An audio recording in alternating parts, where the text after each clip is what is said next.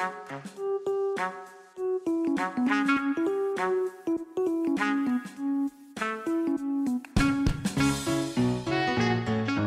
everyone, welcome to the 16th episode of the Slow Spin Society podcast. As always, I'm Fabian, and today, as always, with Paul. Hi everyone.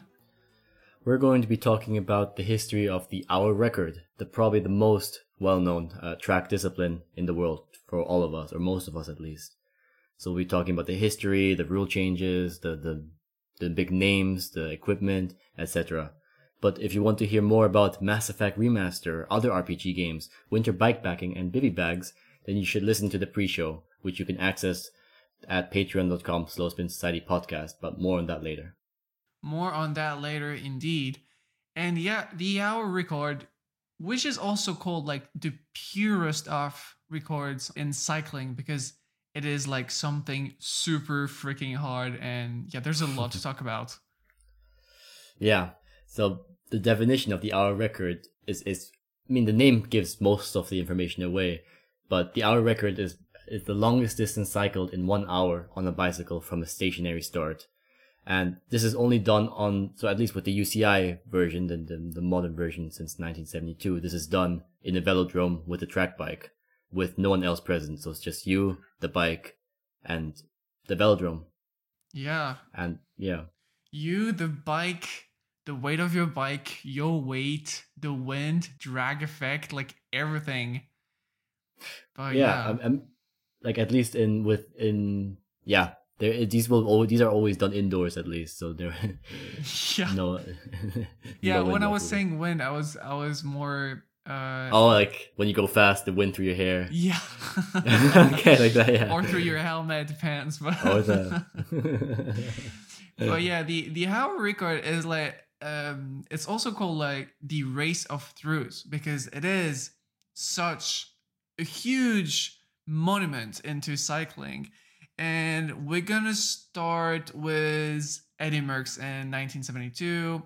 There was a attempt before that and other records before that, but I guess when Eddie Merckx he set the benchmark in 72, it's good that we start there, because if we start before, we can be there for like 5 hours, and you guys are never gonna see the end of that podcast. So let's start there.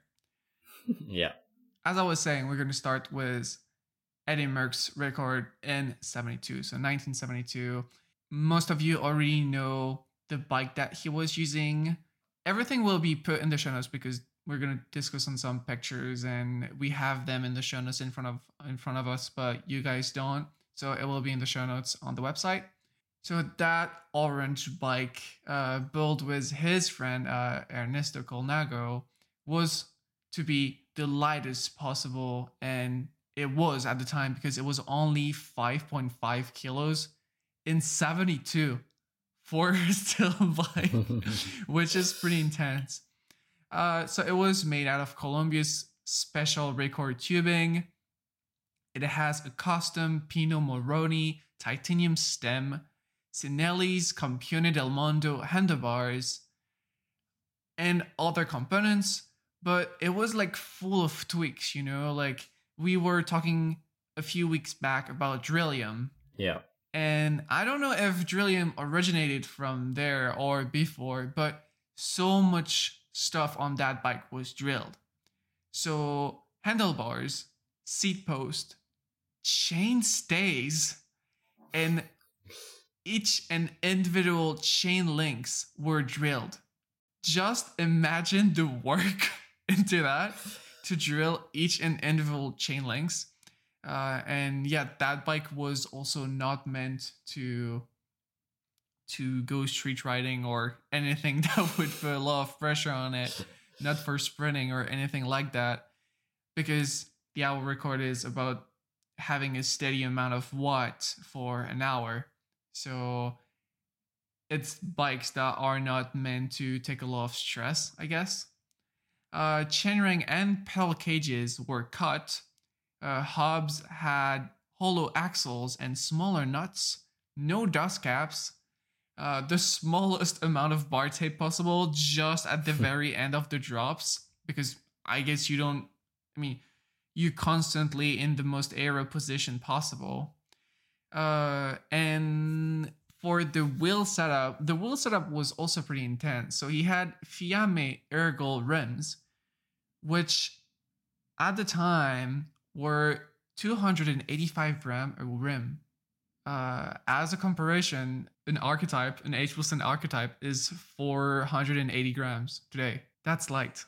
And then he had zinc plated spokes and super thin Clement setup piston tubular tires that were meant to only last for a few hours on the track before losing pressure. They were that thin. Yeah, that's pretty crazy if you think about all the work that went into it, but not just the work, but also all the risks he took. He must have had a lot of faith in his bike. Yeah. Because I would never. I mean, he's not skidding or braking or anything, but just drilling into the chains and the seat stays and everything. That's insane. It's by like today's standards. Yeah, Eddie Merckx is just like your 9072 way to winnie boy. He's he like actually pushes so into it. Yeah. And yeah, like the end result is like a bike under 5.5 kilos. It's nothing for a steel frame. Yeah, and of course now there's all like the UCI weight regulations and stuff. So, but this was all before then, I suppose. And most of I think even like half of these things he did to the bike wouldn't be illegal anymore, according to UCI. Probably, like, yeah. We're gonna talk about UCI rules later, but yeah. Yeah. I was surprised that he built that bike with Ernesto Colnago, and I never understood why some Colnagos had like an orange and blue paint like that Merckx before, and now I understand that he had like that Italian sponsor. And so at the time, that sponsor was like the orange and blue paint, asked him to do on the Vigorelli Velodrome. So he traveled there from Belgium to Italy. And unfortunately, the weather was like it was raining for days and they couldn't attempt anything. And so he went to Mexico. And in Mexico, you know that the velodrome is actually higher above sea level. So when you go higher, you have less air pressure. Basically, you have less draft, right? Editing poll here. What's up, everyone? Editing poll again. So yeah, I meant drag, not draft. So the higher above sea level you go, the thinner the air is, and then yeah, the less air resistance you have. So yeah, I meant drag, not draft. My bad. See you. Yeah. So it's like you need to be less. I mean, you could be less aero or put less watts down, since you have less draft. It's easier, but there's also less oxygen in the air. So he actually switched his ratio from 52-14 to 52-15 because it was just that much harder. So he had to like back up 1T. And so this was at the velodrome in Mexico City, and that was at, what's the elevation? The elevation was either 2,300 meters or 7,500 feet, which is higher than it was in at the Vigorelli velodrome. Yeah. That might have given him the edge as well. But yeah, like these little minute details really are taken into account, as you can see by him drilling everything and saving every gram. Yeah. So yeah, I think it all adds up in the end. Yeah, and so that year he set the benchmark was the hour record was 49.431 kilometers. So 49 kilometers in 1972 was like where everything started, basically. Yeah. So that's 30.7 miles in 1 hour. For your fellows Americans. Which is nuts. 49 kilometers in 1 hour. Yeah, that's already like that's already a lot from my point of view. On the track bike, yeah. But let's see. So yeah, across the history of the hour record, there are 3 different versions that the UCI has slowly introduced. So the first version was with Eddie Merckx, where he could just do wherever he wanted, basically drilling everything using tubular tires that would fall apart after a few hours, etc. And that was in 1972. But then in 1997, the UCI changed the rules because, there was an increasing reliance on advanced bike technology and innovations that Eddie Merckx didn't have access to. So then people were trying all these different equipments like disc wheels and handlebar positions, etc., to beat the record. And then the UCI stepped in to kind of standardize everything. And in that case, the UCI made a distinction between a UCI record, which was using the similar or as similar as possible equipment as Eddie Merckx, so steel track bike and normal Drop bars. Drop bars and normal rims and everything. And they made a distinction between that, so that's the UCI record, and best human effort. And best human effort would allow people to use more advanced equipment and innovative positions, etc. So, but one rule that I think is one of the most important things is that they don't allow the cyclist to have a bike computer to track time or distance, because even though this is a massive physical endeavor, the hour record, it's a very, very mental challenge as well to keep going for 1 hour, never knowing when that hour is finished, never knowing if you're close or over the record or just far away. And I think that's an insane thing to do for 1 hour as you're really pushing the max you can for 60 minutes. Yeah, so now they're allowed to, there's a big display, they're allowed to see the time. But really? Yeah. They are allowed to see the time, but they're basically always the head looking down, in the bars. So I don't know if they actually look, but I watched that interview and the guy was saying the last 5 minutes are actually when you can lose it completely, because it is so hard, and you can't actually push more watts. We're going to talk a lot about watts today. But they all say the first 30 minutes is a walk in the park, and then after that it's just going through hell. Yeah. So so 1972 is the first version of the hour record. That's with Eddie Merckx setting the record at 49.4 kilometers. And then in 1997, that's when the UCI changed it and made the distinction between the UCI record, so using Eddie Merckx type gear, and the best human effort. And then in 2014, so fairly recently, the UCI, they created the unified record, but more on that in a bit. So when Eddie Merckx did his first record, he was just using, as we said before, a normal track bike and everything, and no TT helmet, no disc or tri-spoke wheels or aero bars or anything. It's just a normal thing. And then in the best human effort, the most notable one, in my opinion, is Chris Boardman's attempt, where he achieved 56.3 kilometers. So 7 kilometers more. But at that time, he was using equipment that was now banned. And we'll go more into that later as well. Yeah, the Chris Boardman attempt, because it's not a record anymore, it's considered as an attempt, right? Yeah.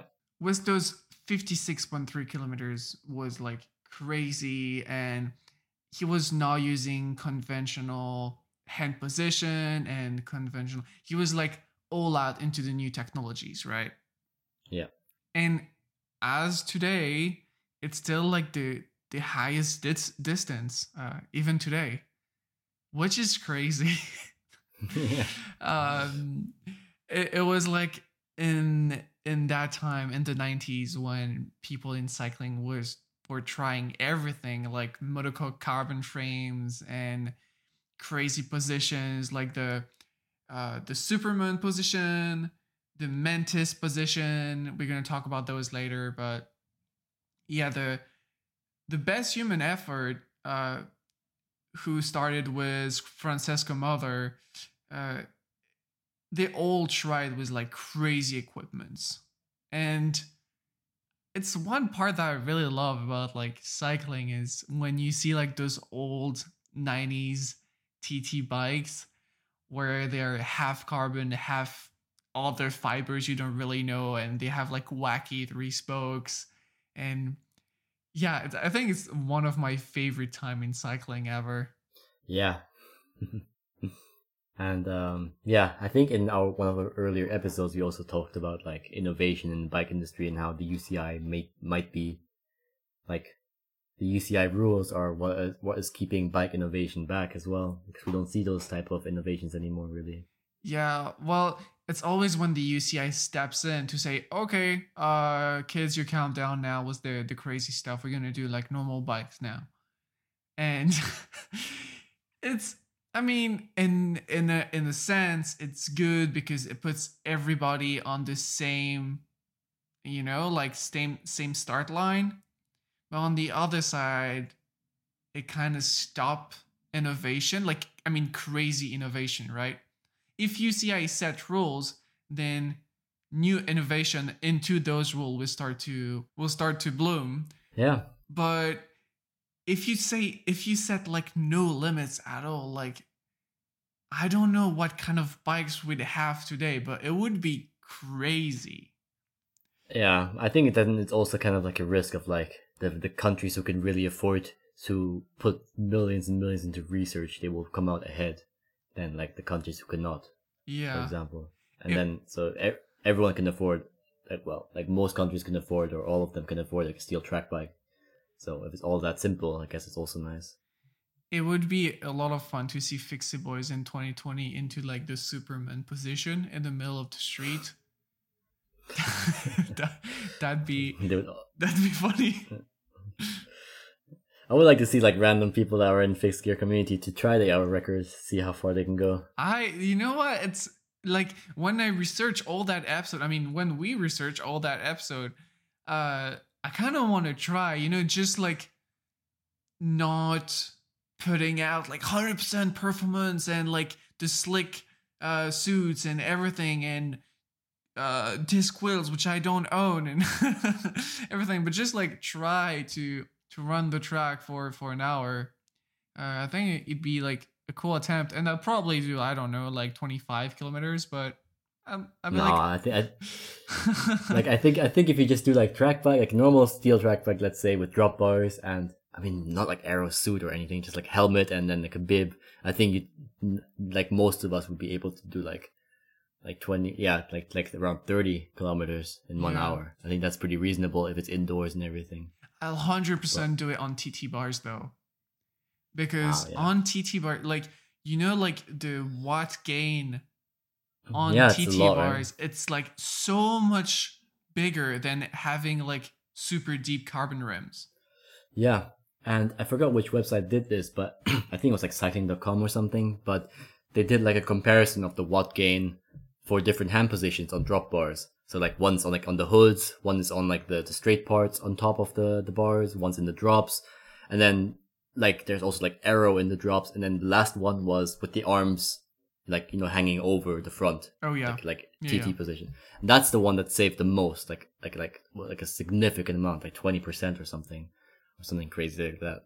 And yeah, I can imagine why. You're much smaller, and it's crazy that how big of a difference the position makes Yeah. compared to just the equipment.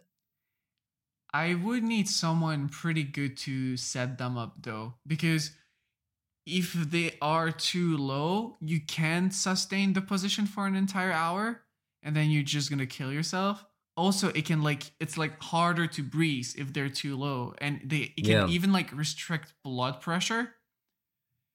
But if it's too high, there is not that much gain anymore. No. So to set those up, you would need someone that is pretty good into bike fits. Yeah. So I still want to do like a professional bike fit as well once I have a certain bike, but yeah, I think it seems really uncomfortable to be in TT position, and I would love to try it with like the bars, but I remember I saw this one video of like a professional TT race, and the person was on the TT bars, like carbon of course, hits a small bump and they crack. Oh and yeah, just, I like, remember that video too. that seems like so scary. Like you really put all your trust into those bars. Yeah. I mean, I guess it's not that much different from like regular drop bars. You put all your trust in the stem, but maybe it's just Yeah. more of a carbon thing then. I don't know, but it seems scary. But I'd like to try. Yeah. True. I mean, those are scary because like now all your weight is in the front. Yeah. But I guess if you're just on the velodrome, there's not that much like pebbles or rocks in your way. Yeah, that's true. You'd hope not. I mean, But yeah, like for getting like a professional bike fit, just go to your closest specialized shop and bring over your 3 kilo mesh work and say, "Hey, can I have a bike fit?" just say you want to buy the new specialized Athos, and then they give you bike fit, and then you just go home. Okay, gonna think about it. See ya. Exactly like that. But yeah, that'd be funny. Yeah, I'm gonna look into getting like a professional bike fit too. We'll see that later. But I think I might have an opportunity to do one in a few months. So if that goes well, I should get a bike fit, and then I can go around the track in the best aero position possible, Well, like yeah, a I mean, it's pro not just for it's, madman. yeah. Well, it's also just nice for like for everything, right? Yeah. Just knowing I it's mean, I comfortable. know my average bike fit, riding on different bikes and buying, selling bikes sometimes, like Hmm. how high your saddle should be and how long your stem should be based on how long your top tube is. But I've Oh never man. done like something like super pro where, okay, this is your seat angle and this is like your crank arm length, blah, blah. No, I've never I done don't know that. any of that. I don't even know like the seat length and shit. I just do it by feeling. Okay, that feels great. Later. But yeah, let's see. Yeah. So, as Fabian told before, so you had like the UCI standard record and then the best human effort. And in 2014, UCI actually thought about it a little bit more and was like, yeah, maybe we can't force people to use tail bikes and drop bars nonstop for the next decades. So we're gonna do something different. And they created the unified record. So it's a mix of those two classifications, but they are in line with the actual regulation of track pursuit bikes. So they can use carbon frames, monocoques, they can use TT bars, and everything, right? Hmm. So records that were previously removed from Chris Broadman or Grammy Grammy Aubrey. I am also butchering that name, but sorry. So those records were returned, but however, the benchmark would still remain at 49.7 kilometers, set in 2005 by Andrzej Sosenka. um, but even though it was not the farther distance, that was the guy using the bike was the regulate like in line with the new unified record regulations, right? Yeah. So the unified record is what we have today, and the unified record it's basically the new hour record, and people can use new technology as long as it is in line with the UCI standards and UCI weight limit and all that stuff. So that's why you see like new aero bikes with disc wheels and TT bars and all that stuff, but no more crazy position like we're going to talk later. Yeah. I actually had one question that I couldn't answer on my own, and I wanted your take on this. Okay. So let's say in I don't know 20 years, that one cyclist is like super good, way above average, and is just like a master in time trial. And he does the hour record, but with almost the exact same equipment as Eddie Merckx and bits it. Okay. Does it still record as hour record or unified record or whatever? Or does it goes into a different category because he is not using everything that he could use right now? That's a good question. I think it would go. I don't think it would even be recorded. Maybe as like a because I think to be recorded it would have to already be like a special event. And like if the guy's just doing it, then I don't think they would record it as anything. Yeah. Like because Eddie Merckx, what he did was like it was like a real event. So he wasn't just okay, I'll run a cycle for 1 hour, and then people saw it and then said, okay, well, let's make that into an event. But, Man, that's pretty rad. Here, let's make an award. Let's make it like a discipline just to give you an award. I mean, yeah, but like it's always changing, right? Still, UCI like this entire discipline is over. Yeah, I think almost 200 years old, and they're still changing the rules. Oh well, UCI has been around for what 100 years now. I don't know, but pretty long now. Yeah, so like Eddie Merckx was 1972. That's almost 50 years ago. And they're still changing the rules in 2014. Yeah. Do you think they're going to change the rules again if like technology still goes on and we have new stuff and they will have to change it again? Or do you think like the actual regulation are strong enough that it might be okay? I mean, I think as long as like the fundamental part of the cycling discipline is the same. So like you cycle 1 hour, so 1 hour stays the same. One gear stays the same. You pedal, that stays the same. I don't know how much else they can change. Because if they keep the hand positions the same, and maybe they say like the wheels, you cannot have like anti-gravity wheels.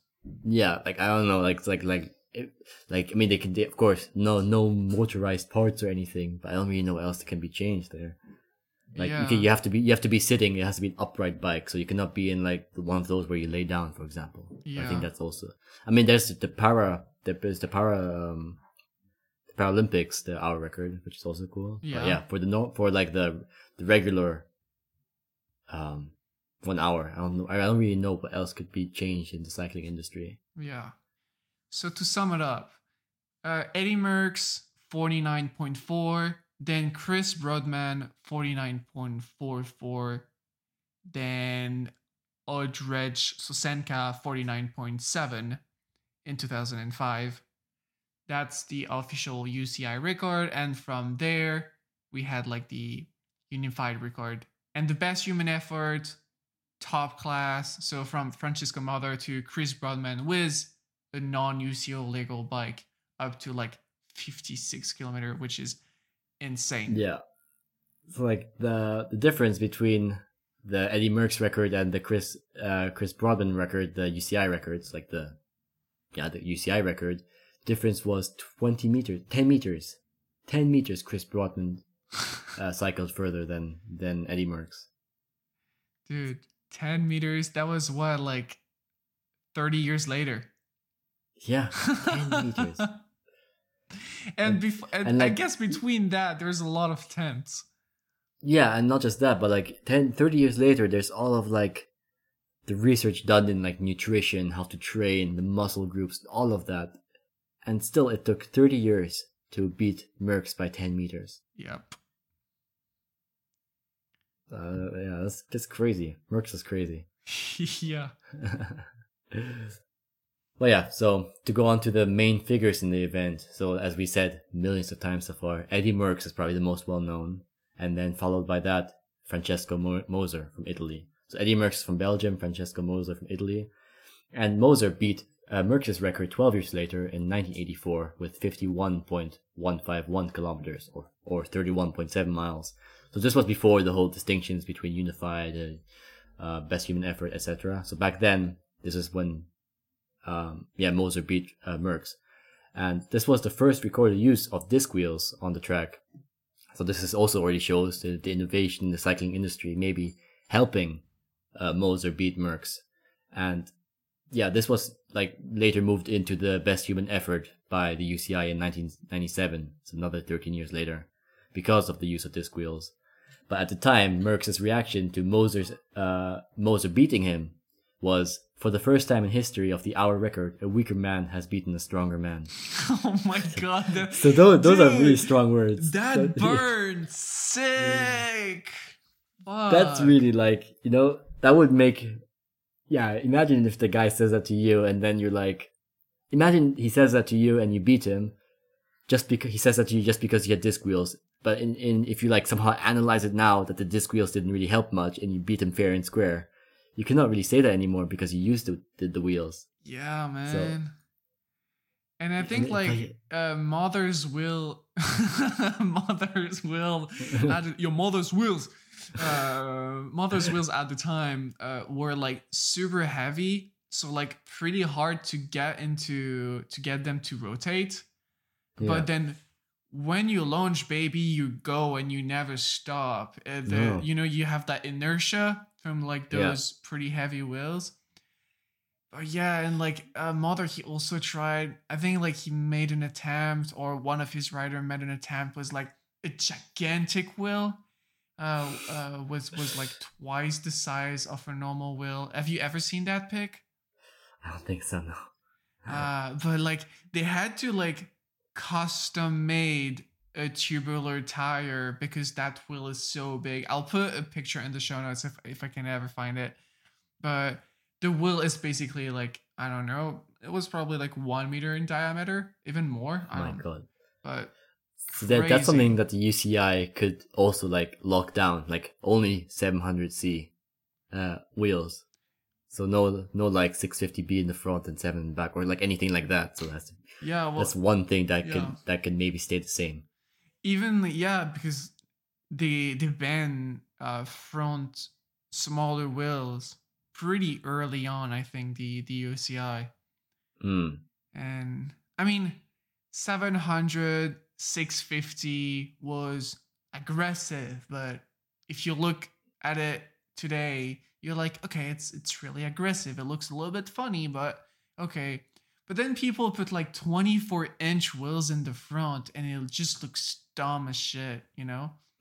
But it was, I guess, more aggressive and Yeah. yeah. Yeah, so like that's one of the things that I mean it's cool to see of course, but I think that's also one of the things that is pretty easy to like prevent now in the future Yeah. for UCI. One other noticeable rider was Graham Aubrey from Scotland. And so he was the pioneer of the unique tuck position, so the praying mantis thing. Was the arm resting underneath the chest, which is now completely banned by the UCI, of course. So at the time, he did like 51.59 kilometers, so beating Mother's record in 93. That position is also crazy, and you can see that guy was like, he's like an egg, basically. Like Yeah. an egg on his bike, and with his two three spokes wheels and that super weird frame.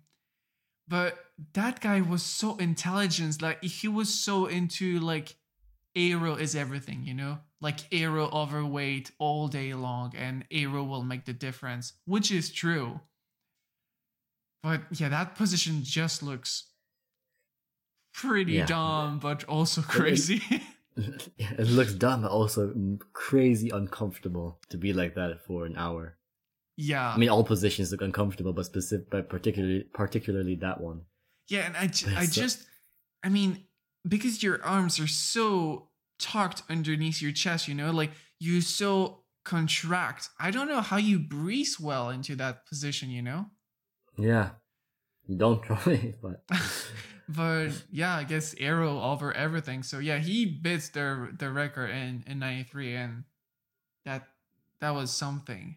On the hmm, complete other side of the spectrum, Chris Rodman, so UK rider, was the ultimate record, which is now banned, but 56.37 kilometers, which is like 35 miles in 96 on a modified Lotus 110, which is like the updated version of the Lotus 18. And has like the absolute record, right? It was like 56 kilometers. He used the Superman position, which is like, so you have the Mantis position where you're all tucked together, and then the Superman position when you're like leaning so much forward. Just imagine TT bars but I don't know, like 30 centimeters further. Yeah. And you just like, yeah, like crazy position, super aero. And yeah, it's just he was using like a that crazy Lotus frame that has no down tube with a Mavic disc on the rear and a 5-spoke in the front. Hmm. And holy shit, that position also looks mad as hell. Fucking crazy. Yeah, these people like Aubrey and Chris Boardman and who else? Yeah, just like the ones innovating, like being innovative with the hand positions and the Mercs too and the gear use. It's really like stunning how they're willing to take any risk possible Yeah. to get the record. Because I mean, for sure they don't. I mean, actually, maybe not for sure, but I wonder how many times they must have tested like these things to know that they wouldn't fall apart halfway through, or that Yeah. like. 'Cause, I mean, I would not drill into any part of my bike and expect it to not suddenly eat me alive or something, But I guess it was also at a time where I mean, cat simulation was even in the 90s. It was still like well underdeveloped. yeah, So kind of the only way you could try if something works was by actually doing it. yeah, And yeah, those people. I mean, it was worth the risk if the UCI. I mean, Eddie Merckx is like one of the absolute main figure in cycling today. If you didn't know, he also have his own bike brand. Huh, crazy. I know. But also like Chris Rodman, like those people, they they were willing to take the risk and to go discover new things into cycling. And I mean, I would not. If like my coach was like, "Yeah, dude, you should try those new handlebars," uh, and never tried before. and you take a look at them, and they look that they're gonna stab you if you make any mistake. I would be like, "Nah, I don't think so." Yeah, I think like that's exactly the thing. Like these people, they want to be the best in the world, and like to be the best in the world in anything like that requires effort like this, you really do have to do what it takes, take any risk possible, etc. And that's why they're the best in the world, right? For that reason. And Yeah. yeah, and that's why also I'm not the best in the world because I wouldn't do this shit for an hour. Yeah. But, But damn, and we're gonna also link like the picture of Chris into the show notes. But that Lotus bikes looks hella cool. I mean, yeah, it just looks so flush. yeah. So like all of these big names like Aubrey, Merckx, Moser, Boardman. I'm probably forgetting someone. Uh yeah, who's that last person? Sosenka. Yeah, Sosenka. So these are like the big names so far.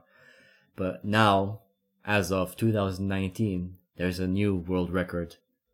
And so the first world record, as we all know, is Eddie Merckx from Belgium. And then there was Italy, there's the UK, etc. And now there's a new world record by Victor Campenaerts of Belgium. So this is full circle. Yeah, bringing So- back to the French fries country. Yeah. French fries country. If you say French fries in Belgium, man, they'll fuck you up. Okay, French fries and beer. Just fries. Just Just fries. Okay. But yeah, so Victor Campenaerts of Belgium, he beat the world record with 55.089 kilometers in 1 hour using a Ridley Ridley track bike, aero bars, and 2 disc wheels.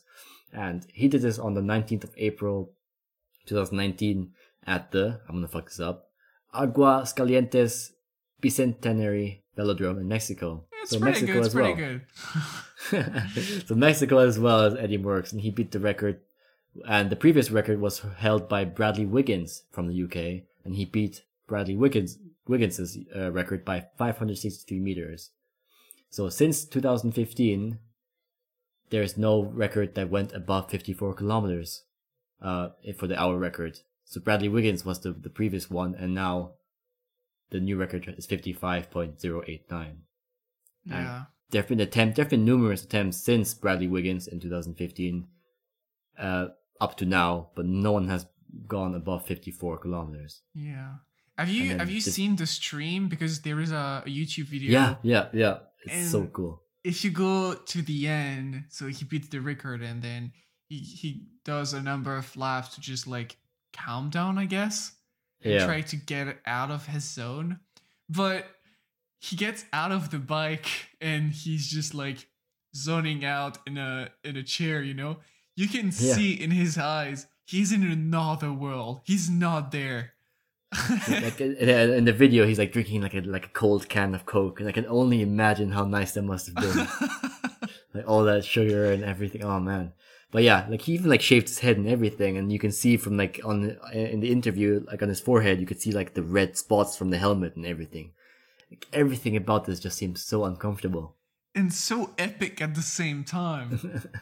And then like just like 5 minutes after breaking the world record, the people start interviewing him. Yeah. And I wouldn't be able to do that either. No, I wouldn't be either.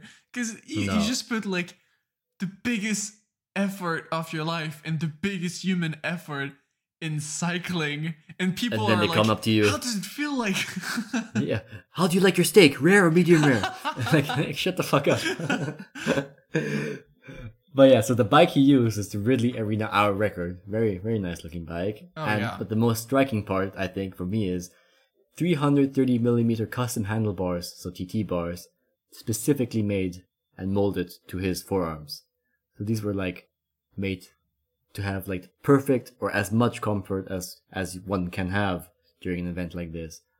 And then of course like the double disc wheels, Campagnola drivetrain, like special aero paint. I don't even know what the hell that means. Aero paint. It's red bike, so maybe red goes faster. Ferrari. Yeah. So and he used a ratio of 55-14, which is 3.92. So 49-17, a common ratio. I think that's around 2.7 or so. Yeah. So this is quite a chunk higher, and doing this for an hour. So of course we don't have the numbers because they are not allowed to have a bike computer, right? But people estimated that he was putting down 540, 550 watts for an entire hour. Just imagine putting that number of watts for an entire hour. That's insane. That's a lot of watts. But yeah, like the full Campagnolo Ghibli wheels looks awesome. The bike looks great. It's just like, it kind of looks like a SpaceX things, you know? Yeah, definitely. And yeah, but I cannot imagine. Like sometimes when I'm like cycling, I'm like, okay, let's sprint now just to see how fast I can go. And like it's like 50, 55 or something, like at the best, you know. And I can do that for maybe like a few seconds, like 2-3 seconds.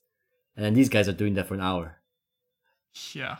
I mean, it's unimaginable how they can do that. For like sometimes I'm like thinking, I'm like, okay, down to 3 minutes, and I look at like the seconds going down, 1, 2, 3, and a minute is really, really long if you do it like that. And then doing that 60 times while your legs are burning, your mind is burning, everything's burning. Yeah. Man. I'm going to correct myself real quick here. It was not 500. It was 440, 50 watts. Okay. Which is already a lot, but... Yeah. But... So... Yeah. So... Fuck. So Victor Campanard just broke like the 55 kilometers barrier, which is, yeah, crazy. The real question now is, I'm pretty sure I will never seen that in my life because it's too short. But the 60 kilometers barrier, do you think it's possible?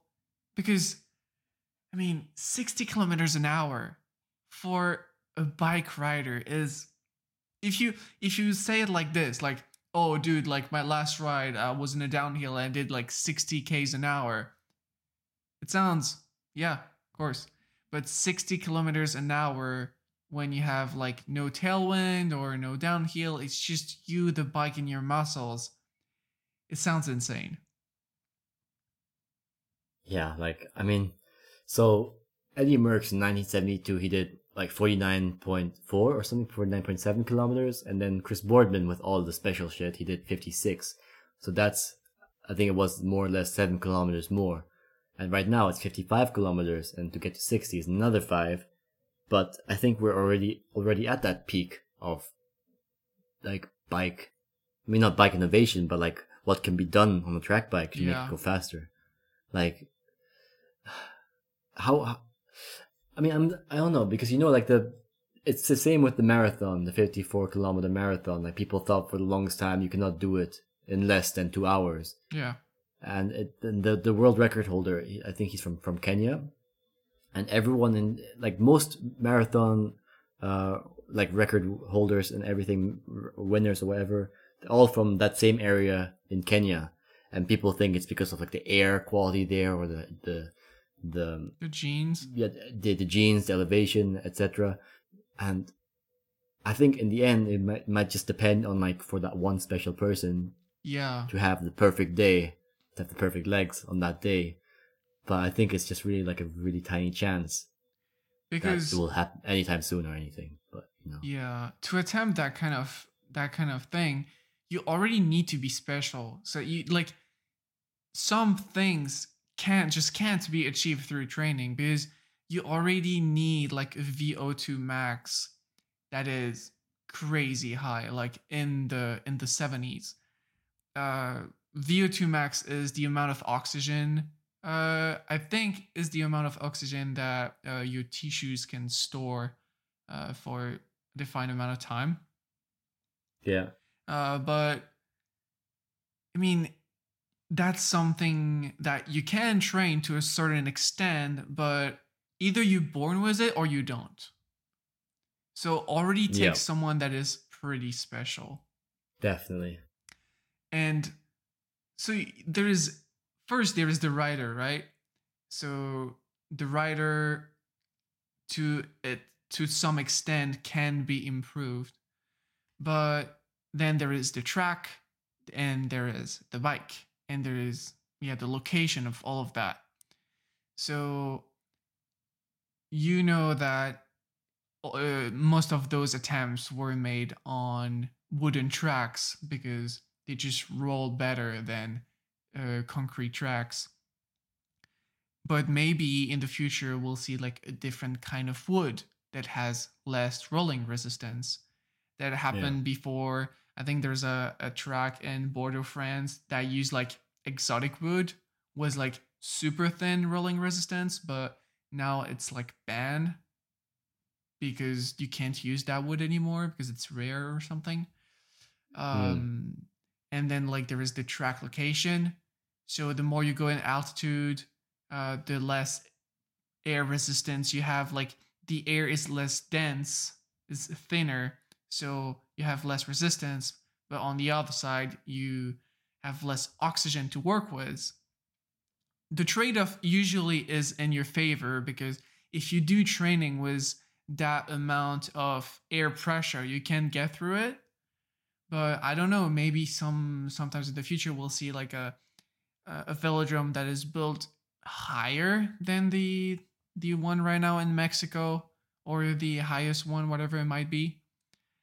And yeah, the next thing is bikes, right? I mean, yeah, innovation. I don't know, like new bearings with less resistance or new aero features. You remember the new Lotus bike? It yeah. was like the The super Hope wide one, right? fork. Yeah, yeah. I don't know if that's UCI legal, right? Yeah, that's for the next Olympics, I think. Yeah, I don't know if that could do something. I don't know. But yeah, I think it's also like I said before, it's a really big mental activity too. So I think it's just also, if you do everything right, you train for a year, eat perfectly, have the perfect bike. It just comes down on the day and how you're feeling. Yeah, Like if you Because if you already come into it thinking like, oh, it's gonna be an hour, it's gonna be difficult, I don't know if I can do it, like you doubting yourself, then you're already lost. Yeah. But yeah, it's also like having that perfect like inner zen or something, like everything's going right. But yeah, like Yeah. What would you think if you were like a top athlete and tomorrow is your chance to change history? What would be your state of mind? I mean, like for me now, I would be saying like, damn, I'd be excited or like I'd be a bit nervous or like a bit of everything. But I think if you're at that level, everyone at that level is super confident in their abilities. Like, Hmm. so I would be like if I was gonna if I'm thinking like how I would be reacting, I would probably be excited and nervous at the same time, and like not you're not sure. Oh, it looks tough, or but I'll manage, or I'll. But I think these people, they're like, I've trained, I can do this, I'll do it, Yeah. and then they do it. Just think about that after right pizza waiting for you in the middle of the track. Like the after ride, the cold shower, the nice cold Coke. Damn, I'm already. Yeah, I'd be thinking of like. I wonder if they actually feel the thirst or the hunger while they're doing this, or if it's just like focusing on everything else. I don't know because as a personal experience, it happened to me once that I was riding around the track and my coach told me to do like 50 laps and I was like 50 laps, damn. And so I go around and at some point, man, you're just in the zone, and Yeah, you're not thinking about anything, you're not really feeling anything. Of course, I was not outputting 100% of of what I do, right? yeah, But I don't know. I heard in that interview that that was the secret for the hour record, that you have like your max level, right? Your yeah, absolute best performance. And you need to be just under that. But really, like it can be like 1 or 2 watts difference, like 0.5% of power difference. But you need to be just under that and to have the same output during the same hour. Like there's no final sprint because there is nothing left at the end. mm, And if you can sprint at the end of the hour record, it means like you haven't put everything down. no. So that's like really about pacing, then, right? Yeah. So, I mean, mentally, it must be like one hell of a mental game. Yeah, I'm kind of like wondering if these, because I think everyone has seen the picture of like the Buddhist monk in Vietnam setting himself on fire, right? Yeah. And I wonder like to what if any of these athletes have tried like some like meditation or spirituality just to like more or less ignore the pain, ignore the limits, Yeah. because it can be done. I mean, it can be done for the monk who was sitting still, not doing anything. I don't know if it can be done for cyclists actually doing something that takes a lot of effort, but it'd be interesting to see Yeah. if someone can like perfect it or something. Maybe it's the next step, Yeah, just meditating where you're just rotating your legs yeah. If yeah. again, it's not that much like I don't think there's much that goes into thinking about like the route or anything. You just every round is the same. There's no left, right, or anything. Nothing changes. It's just you and the velodrome. But I mean, I also read like of these cases. I don't know. Sometimes you see in the news like a 25-year-old, 30-year-old mom or whatever. It's like a mom lifts car to save baby. Yeah. Like superhuman strength. And I read about that and it's like, someone can correct me if this, but it's been a while. But I think I read somewhere that the brain has like its own like inhibitors to prevent the person from using all of their power. Because if they use all of the power or all of their strength or all of their whatever, they will injure themselves. But in the case where there's like a mother trying to save their baby from underneath the car, those inhibitors, those blocking mechanisms, they just disappear for a second, and the woman is able to lift a car she would never be able to lift normally. But that's really then like a life or death situation. So I don't know if an athlete can like do that whenever he or she wants to for a world record. But yeah, it's just the body can do crazy thing. That would be a dangerous game, to train yourself to ignore those inhibitors Yeah. and then use it as your advantage and go around the track breaking records. But you can have you're definitely paying a price on your body at the end. Yeah. So yeah, definitely. Yeah, that could be a dangerous game, pushing the sports forward, but having definitely a toll on your body and on the riders practicing it. That's why, like, one of the world record holders, I keep forgetting his name. It's not the Scottish guy, not the Italian guy, not the Belgians. Salah. Wait, I have it Keep here. forgetting. Slosenka. I'm pretty sure I read that he was disqualified because he was doping. Yeah. So Yeah. He, like 3 times or something. So now I'm just like curious, like, what if there were like UCI records or Olympic records where they allowed like everyone to just fucking dope, do all the drugs they want, see how crazy, what crazy records they can set. Oh sure, do like cocaine before the race. See if you can do 80 kilometers an hour or something dumb like that, just to see. Oh man, that'd be interesting. Same with like gorillas. You see how big they are, like muscular and shit. Yeah. Imagine if you train them like professionally, like in the gym and nutrition, how big they would be. Oh man, these things I think about sometimes. Yeah. Yeah. But yeah, so 60 kilometers per hour. Let's see. Yeah, let's see. I mean, man, I hope I see like another world-breaking record in my lifetime. But yeah, I definitely want. I mean, those research made me want to try it as my level, and yeah, just like try it, put some TT bars on, and say just let's go for an hour and let's see what I can do. Yeah, I'd be down for that. All right. I guess this is pretty much all we have time for today. Pretty good episode if you ask me. Like, it was really interesting to do research on that. And yeah, a lot we talked about a lot, and of course everything we discussed today will be in the show notes on the blog slowspinsociety.com. You can find us on our Discord server. The invite link is also in the show notes. You can also send us an email at this address, slowspinpodcast@gmail.com. An email is really appreciated if you have like new ideas for like episodes, or I don't know, like ways to improve the show. We're really looking for that at the moment because, I mean, we're trying to get the show bigger, and yeah, every comment is appreciated. Productive ones, of course. You can also find us on our personal Instagram accounts. I go at _Paul_you and at fab.ism. Sharing the podcast with your friend is the easiest way to support the show, or by giving us a good review on the platform of your choice. If you get value out of the show, why not consider putting value back in, or by visiting our Patreon page, patreon.com/LostPinSocietyPodcast, to join the community, where pledging at any level will grant you access to the pre and after show, which is around 40 minutes of extra content per week.